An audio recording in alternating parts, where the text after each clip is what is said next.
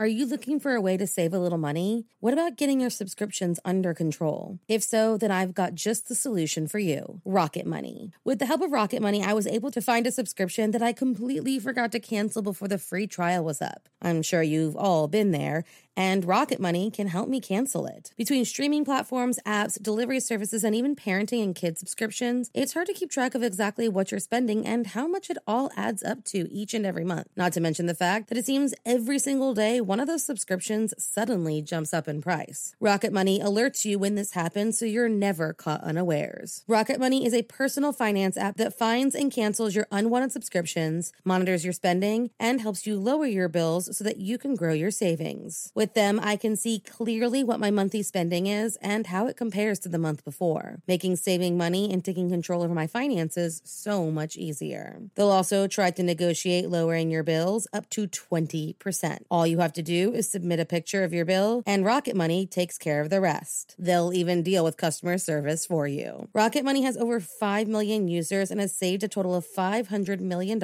in canceled subscriptions, saving members up to $740 a year when using all of the app's features. Stop wasting money on things you don't use. Cancel your unwanted subscriptions by going to rocketmoney.com/morningcup. That's rocketmoney.com/morningcup. rocketmoney.com/morningcup.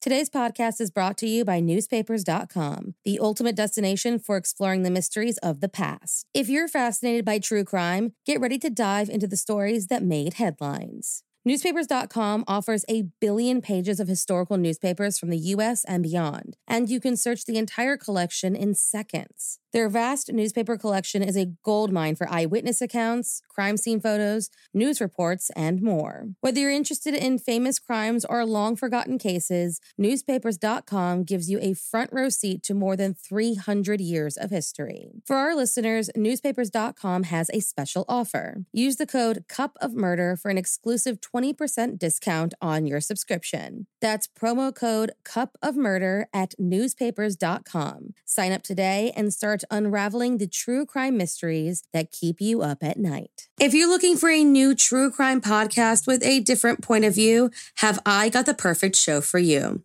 The Prosecutors. Each week, Alice and Brett bring their own unique perspective as full-time prosecutors to the most famous and debated true crime mysteries. Whether it's Maura Murray, Scott Peterson, or Elisa Lam, Alice and Brett do some deep dives to bring you details that you probably won't hear anywhere else. But it's not just criminal cases that they cover. They bring that same expertise and approach that they've learned as prosecutors to classic mysteries like the Dyatlov Pass or the ghost ship Mary Celeste. And you won't just hear the stories. Alice and Brett talk you through the legal problems lurking behind every case, breaking down the complexities of the criminal justice system with humor and a personal touch without ever losing sight of the pursuit of justice, both for the victims and the accused. Murder, mayhem, disappearances, you name it. If it's true crime, Alice and Brett are on the case. Check out The Prosecutors wherever you listen to podcasts today. There were 2 more murders 15 miles away. When police arrived, they found the telephones and electricity lines. We have a weird homicide. A scene described by one investigator as reminiscent of a weird... Cup of murder. Some heinous crimes can get lost amid the headlines for a much more salacious crime. On June 11, 1945, a man who would become the Beast of Manchester was born. And while his crimes were horrible and his victims deserving of acknowledgement, you've probably never heard of him. That's because this beast was working at the same time as the Yorkshire Ripper. So if you like your coffee hot but your bones chilled, sit back and start your day with a morning cup of murder.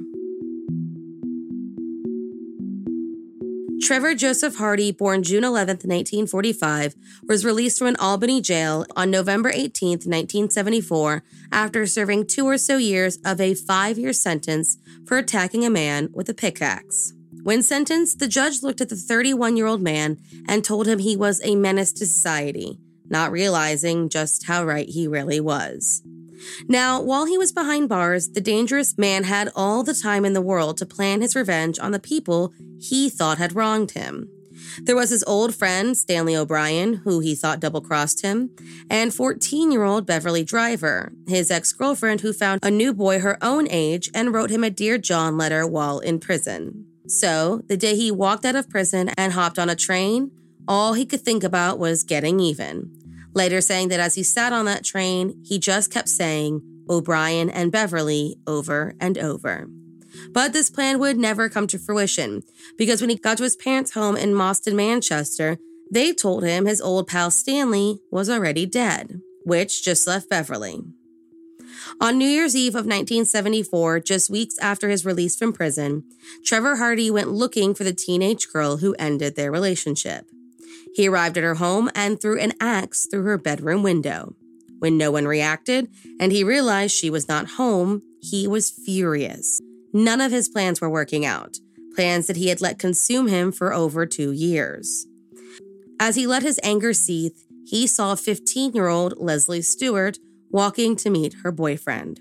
He didn't know this girl, but figured she was a good substitute and grabbed her, stabbed her in the throat, and buried her in a shallow grave in a nearby clay pit in North Manchester. With that, the Beast of Manchester was born. For weeks after her murder, he kept returning to Leslie's body to cut it up and relocate the pieces, eventually tossing her head into a lake. Leslie was reported as a missing person, and Trevor went on his way, keeping a ring of hers to give to another girl as a, quote, love token. On July 19, 1975, 17-year-old Wanda Scala was walking home from the hotel where she worked as a barmaid when an unknown man hit her over the head with a brick, knocking her to the ground. She was then robbed, sexually assaulted, strangled with her own tights, and left for dead. She was then dragged to a nearby building site and, just before burying her in a shallow grave, Trevor Hardy bit off one of her nipples. Her body was found just 400 yards from her front door in Moston. Like with Leslie's murder, he walked away with her bloodstained clothing and a purse as a morbid trophy honoring his crimes. Realizing there was a dangerous killer in their midst, a search began and, at its height, about 23,000 residents were stopped and searched. Then, a call came in that seemed to break the case. A man came to police and claimed that his older brother, Trevor, had been bragging about killing Wanda Scala. Trevor was arrested, but because his partner at the time, Sheila Farrow, gave him not just an alibi, but a contraband file to alter his teeth so they could not be matched to the bite mark, he was released. Unfortunately, this close call with police didn't stop Trevor Hardy. 6 months later, the next and last to fall victim to the beast was captured. 17-year-old Sharon Mossoff was on her way home from an office party in March of 1976 when she witnessed Trevor attempting to rob a shopping center. He grabbed her, stabbed her, and strangled her, stripping her of her clothing, bit off her nipple, and threw her into the Rochdale Canal 300 yards away from her home. After Sharon's murder, Trevor went on the run, living in quarries, railway tunnels, and canals to try and stay away from police scrutiny. But he couldn't seem to keep himself out of trouble and violently sexually assaulted a woman inside of a pub bathroom. She, like the women before her, fought for her life, biting off the tip of her own tongue in the process, and somehow managed to survive the attack and give police his description. Trevor Hardy was placed right back on the radar of police, and on April 23, 1976, police were led to Trevor's girlfriend's apartment, where they found and cornered not just the pub attacker, but the Beast of Manchester. They had strong suspicions that the pub attack was not this man's only crime, and after months of interrogation and jail time, in August of 1976, Trevor was ready to talk. He confessed to the murder of Sharon Mossoff and Wanda Scala, and, to the surprise of police, admitted to murdering Leslie Stewart, who, as far as they were concerned, was just a missing person. He was rearrested and, with the help of his trophies, it seemed like a pretty simple case to bring to trial. The trial began, and after firing his lawyer, Trevor Hardy pleaded guilty to a lesser charge of manslaughter in an attempt at a lesser sentence, but his plea was rejected. On May 2nd, 1978, he was found guilty of all 3 counts of murder and given 3 life sentences with a minimum of 30 years. Inside prison, he kept his nose clean and was considered a model prisoner, though he maintained his innocence and reportedly sent a letter to Sharon's family, blaming his parents for her murder. He has never shown an ounce of remorse for his crimes.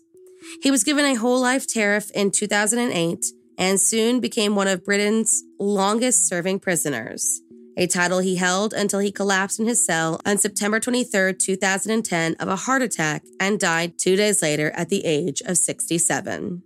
He served a total of 35 years. At the time of his death, Trevor Hardy was still a suspect in the 1971 murder of 17-year-old Dorothy Layden, so much so that, in 2004, her family asked for the case to be reopened with information on Trevor to be taken into consideration. Dorothy's body was found in April of 1971 after attending a concert at a local Manchester nightclub. According to locals, he is the man responsible for her death, but according to officials, his DNA samples failed to match those found on her body. His involvement was officially dismissed in 2008. Thank you for joining me in my morning cup of murder. Please join me again tomorrow to hear what terrible thing happened on June 12th. Don't forget to rate and subscribe and let me know how you like it. If you want to help support the podcast, there's always Patreon or just sharing it with your true crime obsessed friends. And remember, stay safe.